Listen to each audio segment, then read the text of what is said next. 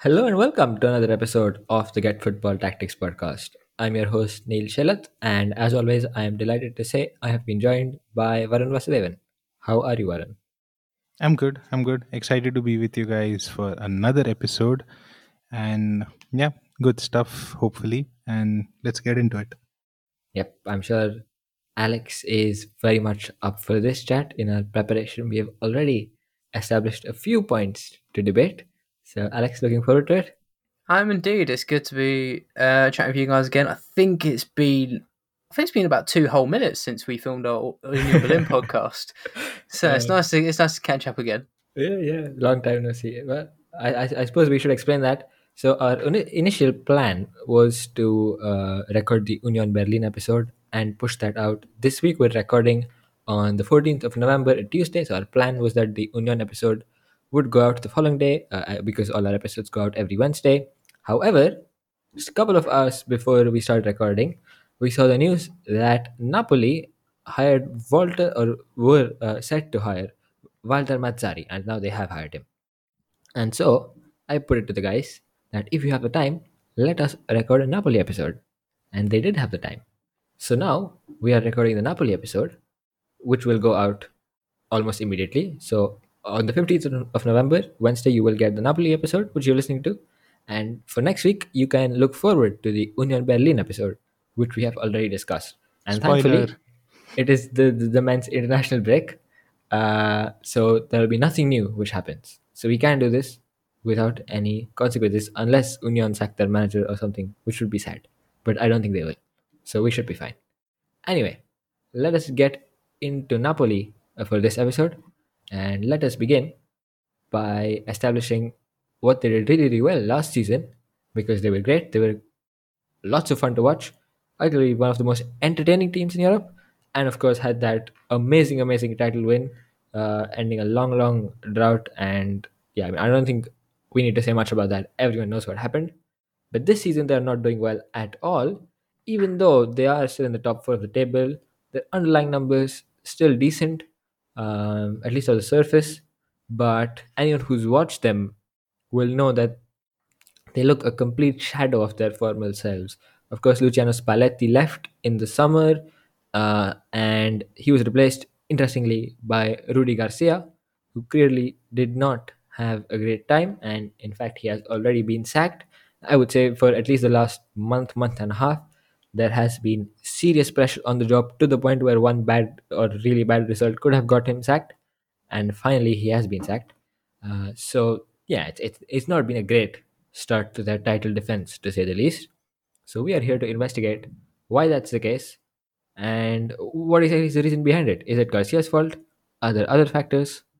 Those are the questions we will be posing. Shall we prefix this as well by saying that there'll be back and forth between me and you two as pre-season. I made three hot takes in Serie A. One of them was that Juventus would finish in the top three-ish, which we'd covered recently. The other was Milan would finish outside of the top four, which we also covered recently. And my other one was that Rudy Garcia's Napoli would do well, and this is the first one to fall. Or is it, as we will get into? So if you're listening and hoping for some spicy beef between us, mainly me against these two, this is the episode for you. Yeah, even more than Juventus one, I think so. Should be very fun. But before we get into the real meat of it, let us establish what we're talking about. So, Warren, why don't you give us a run through their tactics from last season and why they did so well? Yeah, thanks for the intros. And I don't know, I mean, is it just me or are we doing a lot of these good teams that suddenly went bad kind of episodes? So, Napoli also. Yeah, I wonder This is what who. happens when you let me run the agendas. Yeah, Negativity. I thrive on it. yeah, we're getting Okay. influenced, Neil. We're getting influenced. How But does it feel that the most positively taked video we've done recently was on Max Allegri's Juventus? man, I'm leading the charge, boys. We're really feeling the hatred, yeah, and it's I yeah, mean, it's fair. because if we're talking good team turn to bad, I think there's no better example than Napoli because they were just so good last year. And just one look at the table and the underlyings. I mean, we obviously know they came first and everything, but they were just clear for all underlyings as well. They are the most goals scored, the highest XG, the highest XGD, the least goals allowed, the highest possession. I mean, they just thrashed everyone. And at the center of it was Spalletti. And I just have to say, I'm a huge, huge, huge fan of Spalletti. I always thought he was a bit underrated before the Napoli stint, and he really got his flowers last year. So, pretty happy for him. And he had this very, very clear 4-3-3 possession football structure. I think it is a little misunderstood because it isn't as super structured as one might think, It's not like, so I think 2-3 episodes ago we did Luis Enrique's PSG, right? And I started explaining the tactics by saying imagine a 4-3-3 rigid possession structure. I wouldn't say the same for Spalletti because even though it's 4-3-3, even though it's a lot of possession, he does allow that freedom, that space exploration.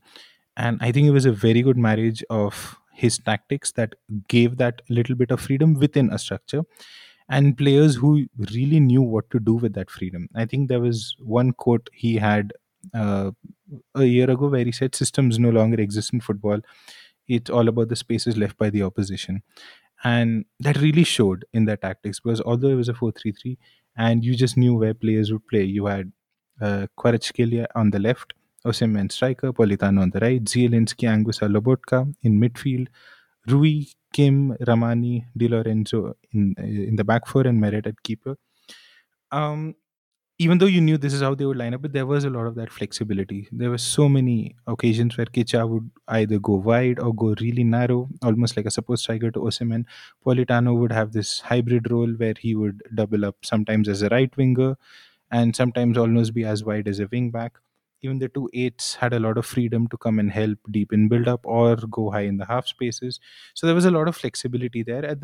I would say Lobotka and the two centre backs were a lot more static at the center of it. They would really control a lot of the possession and they would literally run the game. Lobotka would move wherever the game is and be that fulcrum to, if you can call it that way, for the whole tactic. And even Rui and Di Lorenzo would have different roles in different games. The way they inverted, the way they would go wide. So there was a lot of flexibility within a system, but the aim always was keep the ball, keep finding those rotations. What they were really good at was those midfield triangles and midfield rotations that they would form, which would help them get out of their half. Again, one of the best teams in Europe they were last year in terms of getting out of their half and getting into the opposition third. So those were the real strengths of Napoli. I mean, I'm having to go through all of this because we will then go to okay, what happened to all of this then, So that is the reason I'm bringing it up. But yeah, I mean, it was a very, very controlling type of football. Osimhen and Kvicha had two amazing seasons. As a front two, they were probably the most lethal front two in all of Europe. It was very Vinicius plus Benzema kind of a combo with the left winger almost doubling like a support striker at times. I think both of them were really good. Osimhen is linked to a lot of clubs, but then Napoli totally priced him out. And Kvicha also, he got the moniker Quaradona, and a lot of people were saying he's going to get a big move soon or something. And yeah, I mean, there were a lot of good things going on, and they had an amazing, amazing season. So yeah, that's about the tactical wrap up. I won't go on because I think a lot of people know this. I wanted to come in as well, add on something that I thought Napoli did really well. I think if you're sort of trying to learn about football tactics, I think you'll often hear. I certainly always heard about like ideally as a team you want to create chances through central areas because if you're creating chances throughout wide, it could be through crosses and get cleared, like creating cutbacks, which if teams are set up well defensively, they'll be able to clear. It's like surely it's just really hard to create chances centrally when every team knows that and tries to prevent it. I think Napoli mastered that for a large period of last season, and the way they do it is something I termed. I'm not sure if I've nicked it from somewhere else or I came up with this name myself, or it's just got a different name, and I'm giving myself too much credit. But I called it vertical chains. Um, Neil will probably tell me off in a second for any one of the caveats I mentioned. Essentially, the best way I could describe it is like, you know, a defender will have the ball, maybe like Rahmani or Kim and Jay, and then one of the midfielders, like central midfielders, ahead of Lobotka, would make like a run from in to out into a space. They'd receive it, and by the time they're receiving it, one of the wingers, like Kvaratskhelia, would make a run out to in and to receive the ball further ahead in another central space. And by the time he's receiving it, Osimhen will be making the run in behind the defence into out again. And it's like literally like a vertical chain of passes. And within a couple of touches of each player, they'll be moving the ball, A to B, straight towards goal with not much direction going wide. And it felt that came a lot from rotations, right? It wasn't as simple as I've made out. I just made that bare bones. Like, it'd often be, the midfielders coming across out of position to make that like final assist or whatever, and Osimhen doing it off the last line. It all relied on really good timing. But I think that's the thing I think that really helped Napoli last season, because even when they came against teams who were like, "Yep, this is top of the league. We're going to play for a draw. We're going to sit back," Napoli were able to create high quality chances by doing these vertical chains. Yep, I feel like I've heard that somewhere before, but a search on Twitter with vertical chains Napoli did not yield any result. Maybe you can take some credit for that. Yay! But yeah, I think just to round this off, um, maybe this is perhaps going a step too far. I don't know, but one of the big sort of tactical concept-based discussions over the last couple of years, maybe now, is the idea of positionism and relationalism, which is maybe something we should get into someday. But at a very very basic level, positionism refers to more rigid, structure-based approaches to the in possession game. So, like Warren said, Luis Enrique's PSG, very positionist side. And relationism uh, allows for more freedom for the players to sort of interpret their roles as they wish rather than being told, move here, move here, move here. It's a more sort of free system. That's very, that's gross oversimplification. So, if you want to understand these terms better, I would probably suggest to go search them. But what I want to say is that there is, or rather, there has been throughout this discussion, a sort of a binary created in many cases where a team can either be positionist or relationist. And I think this is one of the problems of this discussion. And I think, actually, I don't want to get all too philosophical, but this is one of the real problems, like just generally in the world, that people get caught in binaries way too much. So I think Napoli are a very good example of a team that balanced both positionism and relationism, as were an outline, right? So they had their 4-3-3. It was there was some semblance of a structure there, but it was a pretty loose structure. And as Alex said, with the vertical chains, with lots of rotations and stuff, they would move around and play through opponents. So it was a mix of some structure and some individual player freedom. And therefore, I think a great example that positionism and relationism are not two polar opposite concepts. They're two things which can be combined. But that's a bit of a side point. But essentially, I think the main takeaway from this is that Napoli last season found a very good balance of a simple system, some very intelligent players who played their roles very, very well, and some supremely talented players as well, in the likes of Kvaratskhelia, Osimhen, Kim and Jae, and such, and therefore had a fantastic, fantastic campaign. So that's Napoli last season. Now, Napoli this season, well, quite a few things have gone wrong. I don't think we need to outline them because we already sort of alluded to the fact that Garcia has been sacked, so clearly something's going wrong. So let us begin with Alex defending their current situation with some mitigating circumstances, as he calls them. Yes. So first of all, they're fourth. So yes, they won the league, but they're not like 10th. It's not been a complete disaster. They've still won the majority of their games. I think majority might be half. But that would be my first defense. I would also say that I'm going to save this point for the end. Actually, no, I'll say it now because I've just said it. Kvaratskhelia, he ended the last season going 10 league games, I think, without scoring a goal, only getting 2 assists, and he had a similar dry run. I think I tweeted in September that he hadn't scored a goal since March. So started the season without scoring, despite being, I think MVP last year, right? So dry run for him. Niels wrote something beneath that? Do you want to rebuttal now, Neil, or do you want to wait? Yeah, I think it's worth considering that Kvaratskhelia is not the only Napoli player who's been out of form this season. So maybe there is something about, maybe there's some correlation between this change in manager and now Garcia coming in, and all of their attackers seemingly suddenly losing all their form. I think it certainly has something to do with their confidence in the way they're playing, uh, and the fact that they're not playing very good as a team in general, which has affected all of them on an individual level as well. So yeah, to some It's a extent point. maybe. Point. I've got a point. Thank you, Neil. Thank you. That's all I needed here. I've got a very good point.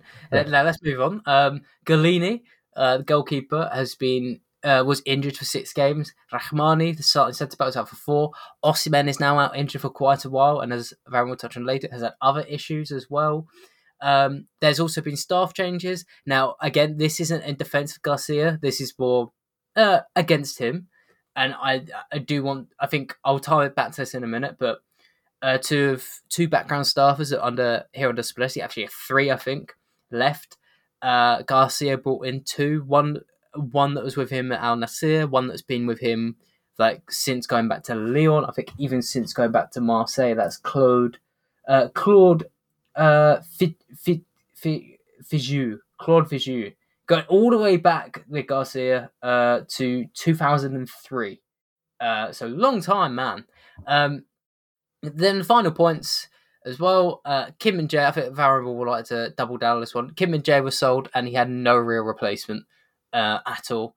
Also, they lost Lozano, who, while he wasn't the best player, Lozano started over half of Napoli's games last season. Varane, how big of a problem is it that Napoli lost Kim and Jay without a replacement?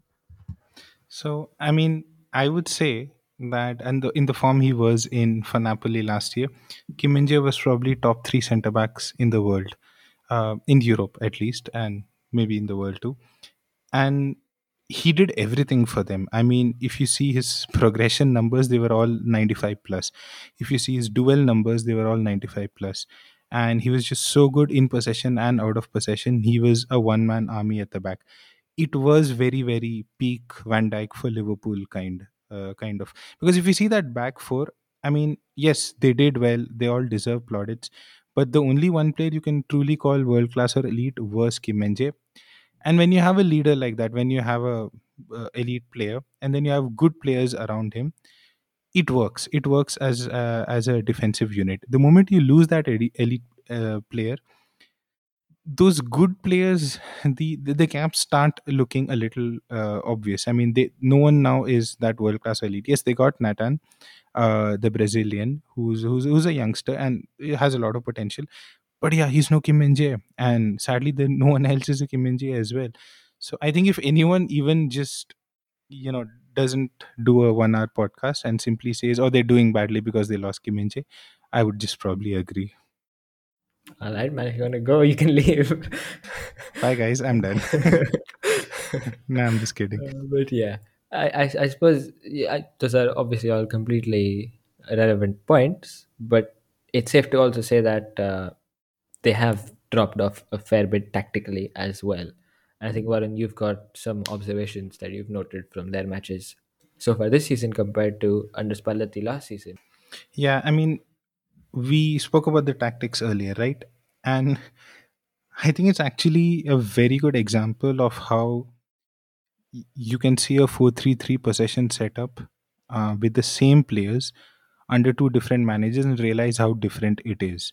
So, on paper, and maybe on the first look, or maybe 1 minute, if you follow the game, it might look very similar. Everyone's in those positions. It's a 4-3-3. They're keeping a lot of the ball. Napoli are still pretty good. They're high on possession and build up, all those underlying numbers. But then is those little things, right? It's those the ways in which the build up would find a free person to get out, the way in which the defense would reorganize. Now I have a huge problem with their defensive organization. Last year they were amongst the best defenses in Europe, and that is one thing people forget. They think a very good possession side is, you know, just getting by because they keep a lot of the ball, right? And there's something Guardiola also doesn't get enough credit for until recently. But some of these managers who are very very possession first, possession heavy, they think about defense a lot. And in Napoli's case, one thing was that they would not give the opposition space between the lines. They had a very, very good sense of compressing space between defense and midfield and attack.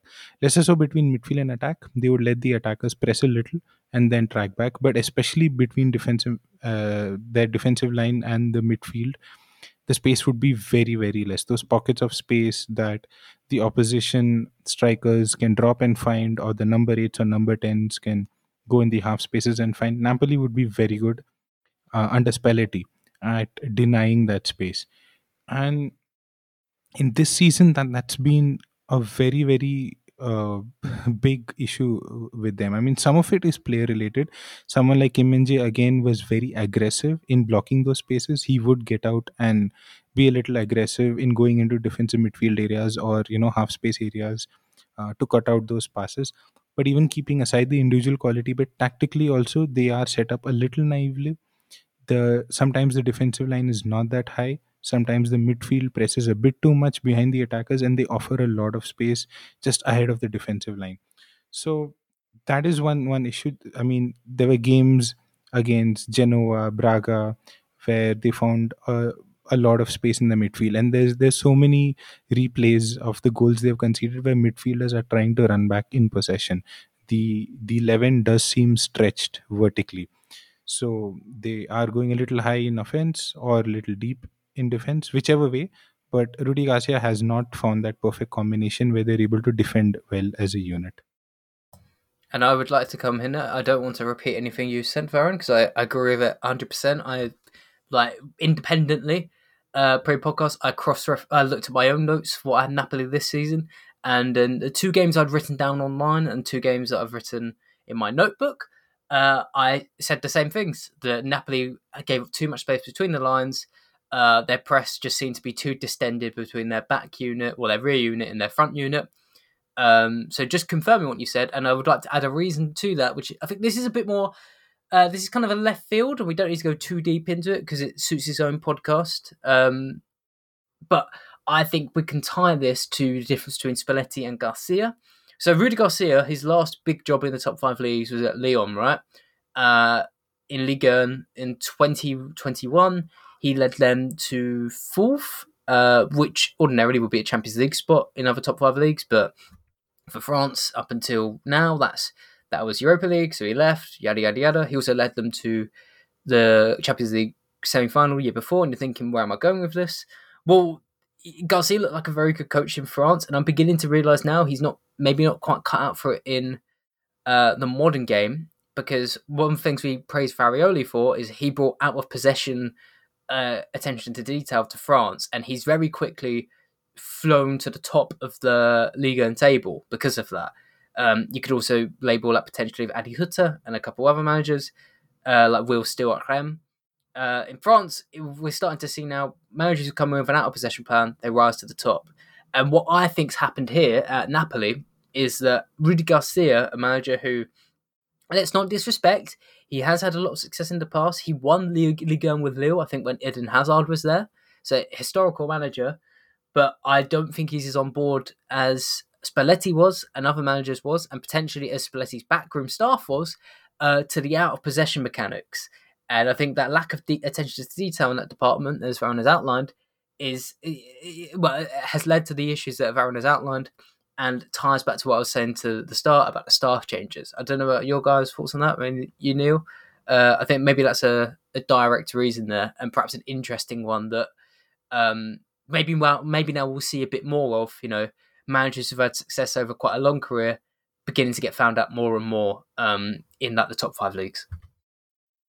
Yeah, that's an interesting point. I think that's something worth thinking about more. But just quickly on the point of Napoli's defending as well, I think this is very sort of simplistic stuff, but from what I can remember, so like last season throughout, they had a 4-4-2 structure with Zielinski joining Osimhen up top, and a 4-4-2 is of course known to be, I mean, probably the most defensively compact formation you can come up with. So, and of course then you have the sort of compactness between the lines and stuff, and that makes it really hard to play through. And of course, one issue with Garcia is that you've lost that compactness between the lines.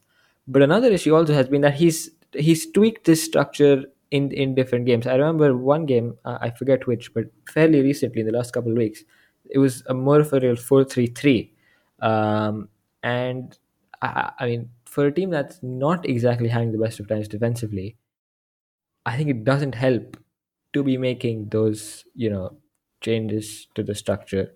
And yeah, I mean, at the end of the day, they've not been horrific defensively, but it is an area where they've slightly regressed.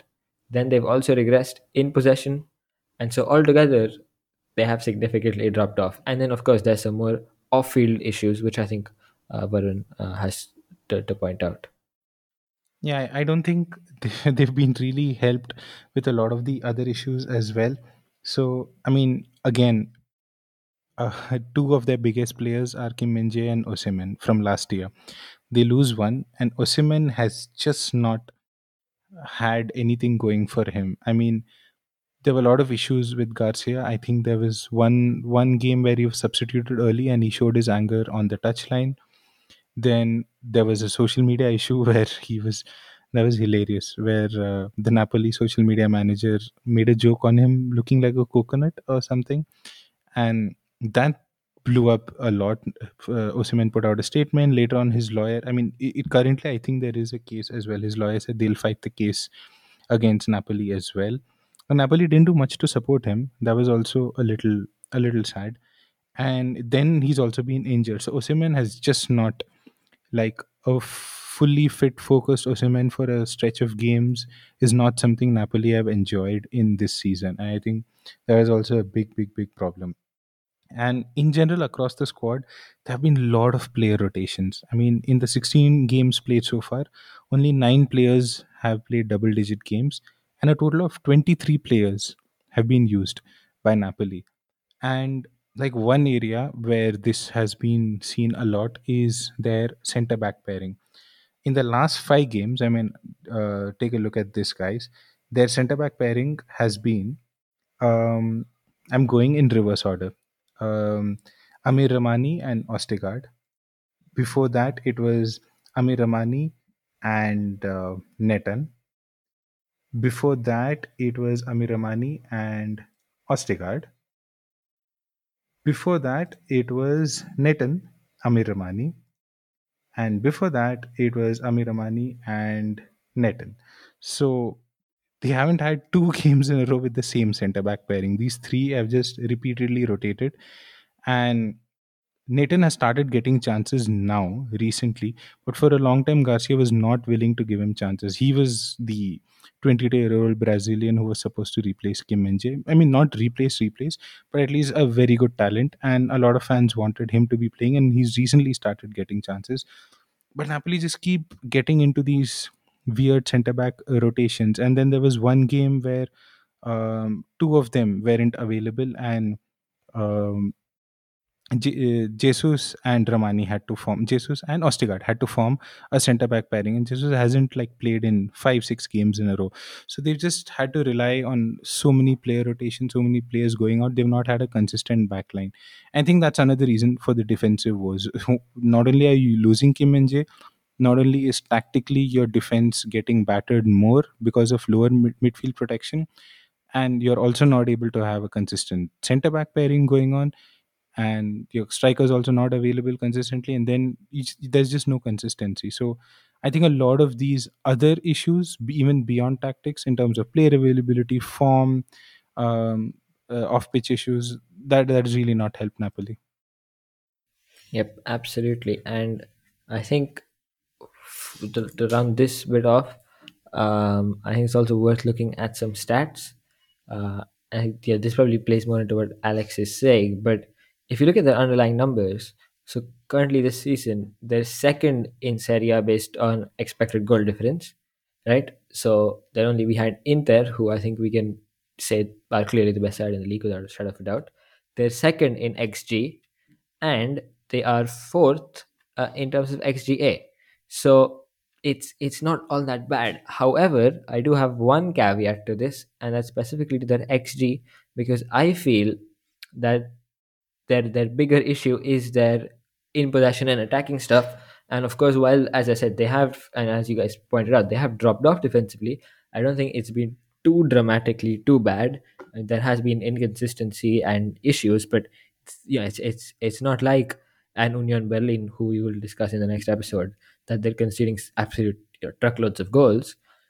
It's just that attack has looked disjointed, and even, and this might sound a bit silly to say after I've just said they have the second best XG in the league, but here's something to consider, and this is where it's worth looking deeper than just even the first level of underlying numbers. It's worth looking even deeper than that, because while Napoli do have the second best XG in the league, does anyone want to guess where they are in terms of non-penalty expected goals per shot? I will get you. Hang on. This is a key thing. Are you doing actual position, like what foot breath is telling you? I'm assuming, or are you doing joint position? Uh, Give me the figure, why don't you? Let's not get into position. Give Oh, me the the figure. Okay, I'm gonna guess 0.08. button. Um, I'm gonna go point 1. Yep, it's right in between you two. It's 0.09, and that is firmly mid-table, right? Uh, and now, one would counter this by saying that I believe last season their NPXG per shot was exactly 0.110, right? So it is a drop off, yes, but it's not massive. But the problem is, last season they regularly had an informed Kvaratskhelia and an informed Osimhen taking those relatively lower sort of chance quality shots. And obviously, those guys are very good finishers, so they got the job done. But this season, as you said, Varun, they've been out for a good chunk of the games, and they've also been out of form, which you can ascribe to a variety of factors, including the team not being very good. So it's perhaps two-way chain in that respect. So there's been a slight drop off in the quality of chances they're creating, and on top of that, the people taking those chances are significantly worse finishers on average than an Osimhen or a Kvaratskhelia consistently. So with that in mind, and again, this again poses the question, because you can't 100% blame Rudy Garcia for these players not being available in certain matches and not being out in form as well. But it is a factor, and maybe it is something that he should recognize and maybe sort of change some things when they're absent, to maybe try and get the team to sort of create better chances or have a more coherent attacking system. But he's simply not been able to do it. I can't speak now, to do that. And that, in my opinion, is is his sort of big mistake, and that's what's cost him his job, I think. If I he mean, could. just a quick question to interlude here, because I'm not disagreeing with you. However, how much do you think this is down to the fact, like, how much do you think our perception of this is down to the fact that new managers coming? For example, if Spalletti hadn't fallen out, and let's just hypothetically assume like these performances would have come out still, like the exact same performances, exact same undeniable numbers, right? Do you think Spalletti's job would be under threat, or we would be saying, we would be relying more on mitigating circumstances, and we'd be saying, the won the title, it's a hangover, like that, we'd be more forgiving to Spalletti? Would his job be under threat, or is it because a new manager's come in and it's maybe a bit easier to be like? I'm not saying this. I'm just saying maybe it's a bit easier to perceive it as the manager has come in and he's just not able to get as much as the attack out of the attack as Spalletti was. Oh, that's absolutely a very valid point. And I think that is true. If this was Spalletti instead of Garcia, I don't think we'd be having this chat right now. But also, I would at the same time say that if it was Spalletti instead of Garcia, Osimhen and Kvaratskhelia probably don't drop out of form as much as they did. And even when they did, I think Spalletti would do a better job of adjusting and dealing with their absences, because I felt Spalletti was much more capable of adjusting things. And as we discussed at the start, his, I mean, system, if you can call it that, even though he doesn't like that word, but his sort of approach was to get the team set up in a way which benefited the players. So the way he was playing last season was built on the fact that he had an Osimhen, he had a Kvaratskhelia, and of course it's very helpful to have such good players. But if if they're injured, if they're out of form, then I would back Spalletti to make the adjustments, to make the changes, to sort of get the team playing better. Uh, Whereas Garcia, I feel he's basically done nothing. Honestly, I can't think of anything he's really, or well, not nothing, but I can't think of any good thing he's done which has positively helped the team's attack. So that is my sort of big criticism of it, and that to me is why he's lost his job. If he had been able to even sort of take the attack towards the right direction, I think it would have been worth giving him some time. But he's gotten a fair bit of time, and he hasn't done anything. So that's why I think it's fair enough to sack him. But I think Yeah, I Varun has a mean, point. I kind of agree with both of you. In Alex's case, if Spalletti had the same numbers, would he be sacked? 100% no. And I No chance. actually, I actually agree with Alex that the numbers aren't that bad. I mean, they have more or less top four or top six underlying metrics, and it's salvageable on paper. But then this is where things get interesting, because I don't think Rudy Garcia is being sacked for where the team is currently. I think he's being sacked for where everyone thinks the team will end up 2 months down the line. Exactly. Because if this goes on, I think the performances, the confidence, the dressing room atmosphere, the support the players have, the support he has of the players and the fans and the board's confidence on him turning things around and mounting a title challenge or at least a comfortable third place or something is very low. All of that is very low. Rudy Garcia has nothing in the bank and has shown nothing to suggest that if you give him 2 months, 3 months, 4 months, or whatever amount of time, that this is going to get better. And that actually brings us back to why Rudy Garcia was hired in the first place, which is, I think, what our next section deals with. Yeah, I think that's perfectly, at least perfectly summed up my side of the argument. I think hopefully Alex feels the same too. Yeah, Uh, I think it's very well laid out. yep. So lovely I stuff. was just asking it more for because I think No, no. it's especially in the climate where we're talking about. I think we're very used to talking about teams like Union who are rising high and they've fallen so low. Like sacking a manager is absolute, like pretty much inexcusable, right? Like it's a need. So I think it is worth prompting to be like, Napoli aren't doing as well as last season, but they're not doing quite as bad. So it's worth to look into that. And I'm glad I asked that question to prize those words out of the pair of you. Yep. Yeah, that's a very good point. I said so. Fair enough. Right. Now, with all of that established, uh, we should also finally Let's think talk about the about. answer to the problems. Yes, we should also think about what they should do next, and they have done something, Yeah, they've got the answer. which is Walter Mazzari. That is the solution to all of life's problems. Hire Walter Mazzari. Alex, do you want to tell us how good Walter Mazzari is? Okay, well, there's two sides to this. So, for example, he managed Napoli before, 10 years ago. He did win a Coppa Italia, and he was the runner-up in Serie A. So we can't negate on him too much. I do think as well. I've not had the time to check, but I'm pretty sure this was in their. This was still in their emerging era under De Laurentiis. Like this is way pre-Sarri. So it's not like saying runners up in Serie A are compared to modern day Napoli. That's a bit meh. They went bankrupt in I think in the 2000s, right? So that seems like quite a good job. Um, Better job than his recent ones. His last job, he managed Right. Cagliari. It's from September 2021 to May 2022, so he didn't finish the season. He managed 35 games and he won 7. He had a 20% win percentage of 35 games, which, in my opinion, is absolutely appalling. Yeah, so not great. Apparently he's the answer to the problems. However, Neil has written a point in the doc. He's about to slam De Laurentiis for it, so I can't blame him. But I am going to battle him on one point. Uh, we'll see about it. Although he has just taken it away, so that'll be interesting. He's thrown it to the end. Varun has put it to the end, so Varun has sabotaged all I am saying right now. So I hope the listeners understand that. But instead, now we have to go and who we would pick, and I wouldn't introduce it. It would be Neil. Yeah. No. So Neil, I'm going to make you awkwardly ask me to ask who I would replace Yeah. Natalia with. I Varun, this think is your fault. no, no, I it's didn't my do fault. that, I by the did way. that. No, no. As Yeah, I think always, Neil is at fault.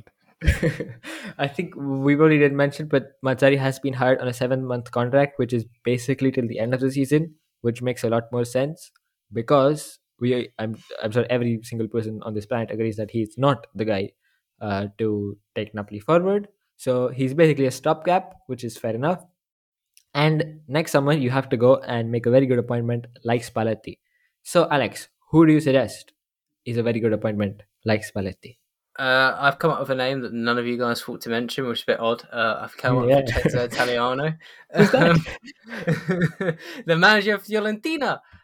He's been there, I think, 3 or 4 years now, right? There's a couple of reasons I really like him for Napoli. A few reasons actually. One, he plays a 4-3-3. In fact, I'm actually to battle the point now. I was waffling about before, which Rowan took away. Rowan on our Google Doc has written 4-3-3 fetish as a reason to blame De Laurentiis.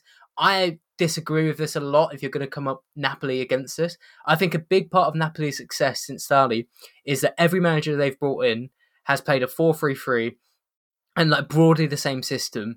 I think it's meant to me. It's meant that tactical consistency, that identity, has meant they've always been around the top four. It's given a very strong identity for the fans. I just think as well. It helps so much for players training, like profiling as well. Like you'll sign a player, he won't get thrown away because he doesn't work for a system for the next guy. So I think it's very important to get a guy for 4-3-3, which is what Italiano does. He also has teams. Makes his Florentine team one that's ball dominant, but it still has the flexibility. I'd say like it's not just about controlling the ball and passing for passing's sake.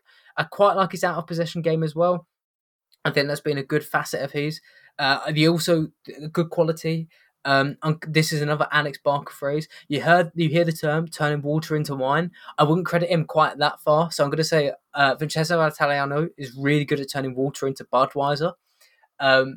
Basically, he takes quite bad players and makes them not bad, not great, not bad. For example, his current team at the moment, he is rocking with Arta, formerly of Barcelona, and his amazing stint at Liverpool. Bonaventura as attacking midfielder, when really he's more of a midfielder and means he drops into midfield. It's quite awkward for Fiorentina. He's got Nico Gonzalez, who's always fine, and he's made good stuff out of him. Jonathan Kone as well, I think, is still there. And again, fine last season too.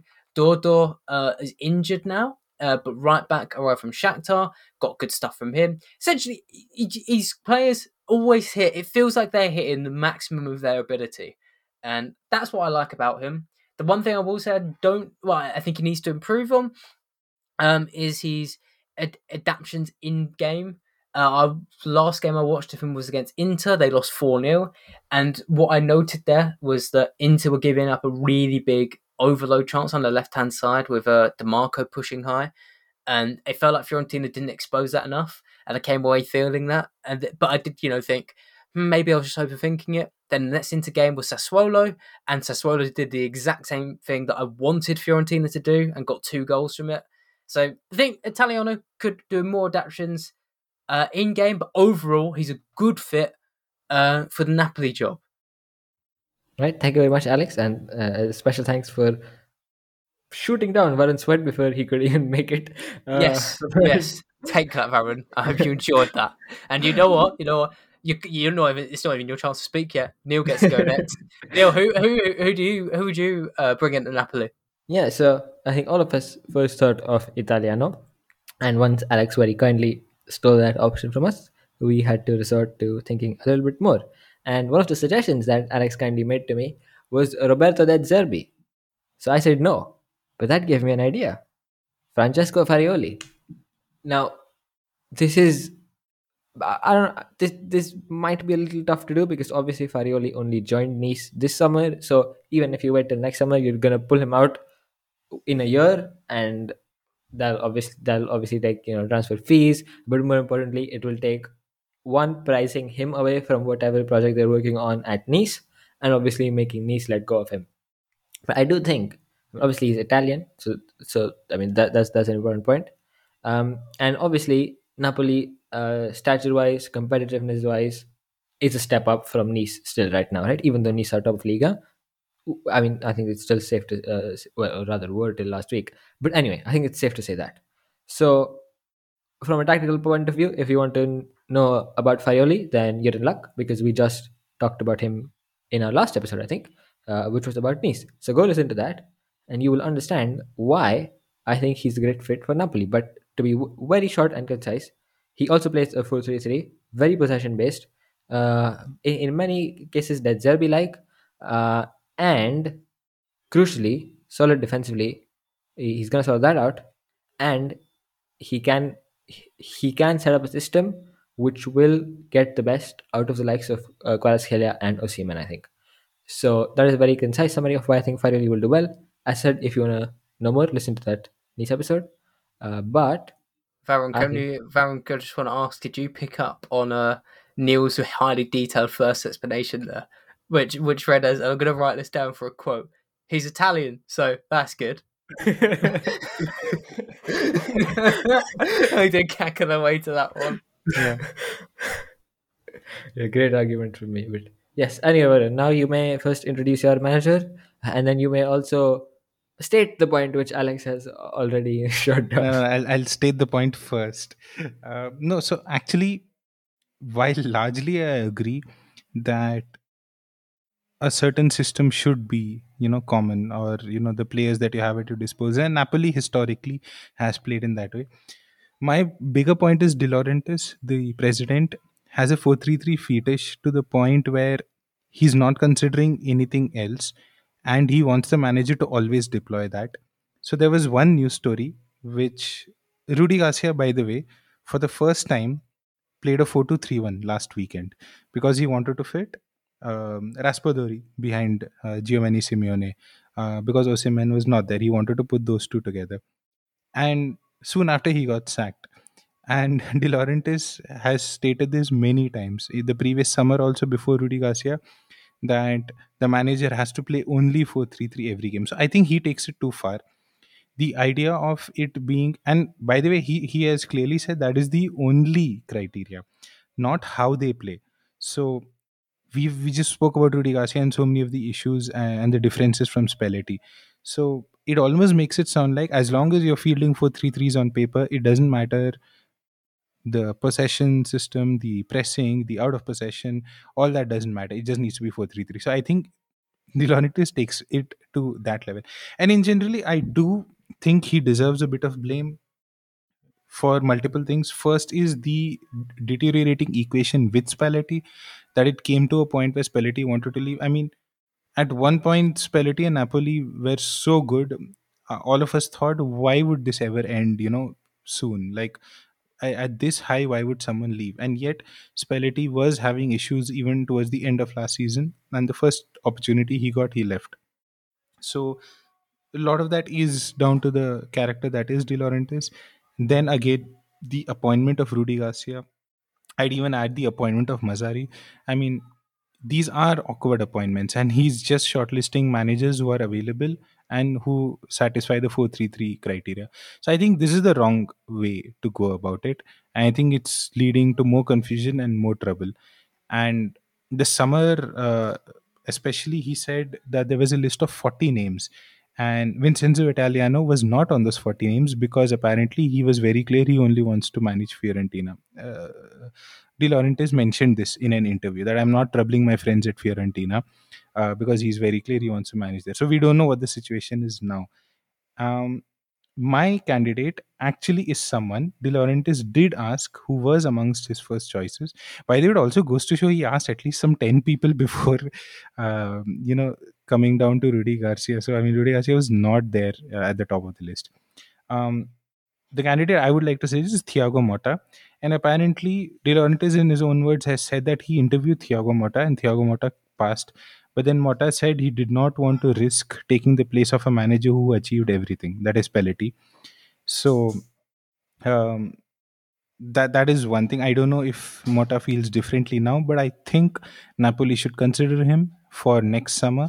Probably Motta will feel differently about going after Rudy Garcia and Mazzari than he did the previous summer going after Spalletti. So maybe his mind would have changed and he would have just gained one more year of very, very good experience with Bologna, who I find a very impressive team. Good news for De Laurentiis, they also play 4-3-3. I mean, you would have heard of the huge uproar when Mota said he wants to play a 2-7-2. Obviously, his intention was shifting the 4-3-3 shape to have a sweeper keeper go very aggressively beyond the centre backs, and that is why he called it a two with the two centre backs and a goalkeeper in part of the seven, and then a two. But it's largely a 4-3-3 that takes that shape. And he's been doing really well at Bologna. In possession, they are kind of similar to what Napoli did last year. Out of possession, they are a lot more aggressive. They have this high 4-1-4-1 kind of press where they press in. A striker leads the press and then a bank of four backs it up. So it's very interesting tactics, and I do think he's not as impressive as the two options you guys suggested. I really like both shouts of yours, Italiano and Farioli. But I think if you're going slightly left field, or if those two guys say no again, then Mota starts becoming an attractive option. He's one of those. I won't say next big thing and put too much pressure on him, but at least I think he's ready for a step up. So he could be an option. Yeah, just one thing, Varun. I don't know if you said it sarcastically or earnestly, but ultimately, Mota's 272 was debunked as he was talking about it like horizontally as opposed to vertically. So 270 is actually a 4-3-3, but he meant two players on the right wing, seven in the middle, and two in the left wing. Yeah, yeah. Basically, it was the normal 4-3-3 with a keeper aggressive. That's what it ended No, no, up it was being. not even keeper aggressive. It was just keeper at the back. But it was Oh, like okay. two. So the first two is the right winger and the right back. Then the seven includes the keeper, the two centre backs, the three midfielders, and the striker. Oh, okay, And the like other that. two includes the left winger and the left back. So he Oh, was. I mean, I don't know why he was talking about. No one in the world has ever talked about formations like that. But I mean, yeah. he's a Uh, visionary. Perfect for uh, Napoli. You also uh, mentioned about Vincenzo Italiano rejecting. Oh well, not being on the list. That was very interesting. But I think I would agree that his mindset would change because all the De Laurentiis needs to ask him is, who do you want to rather manage, Kavica Kvaratskhelia or Christian Kouame?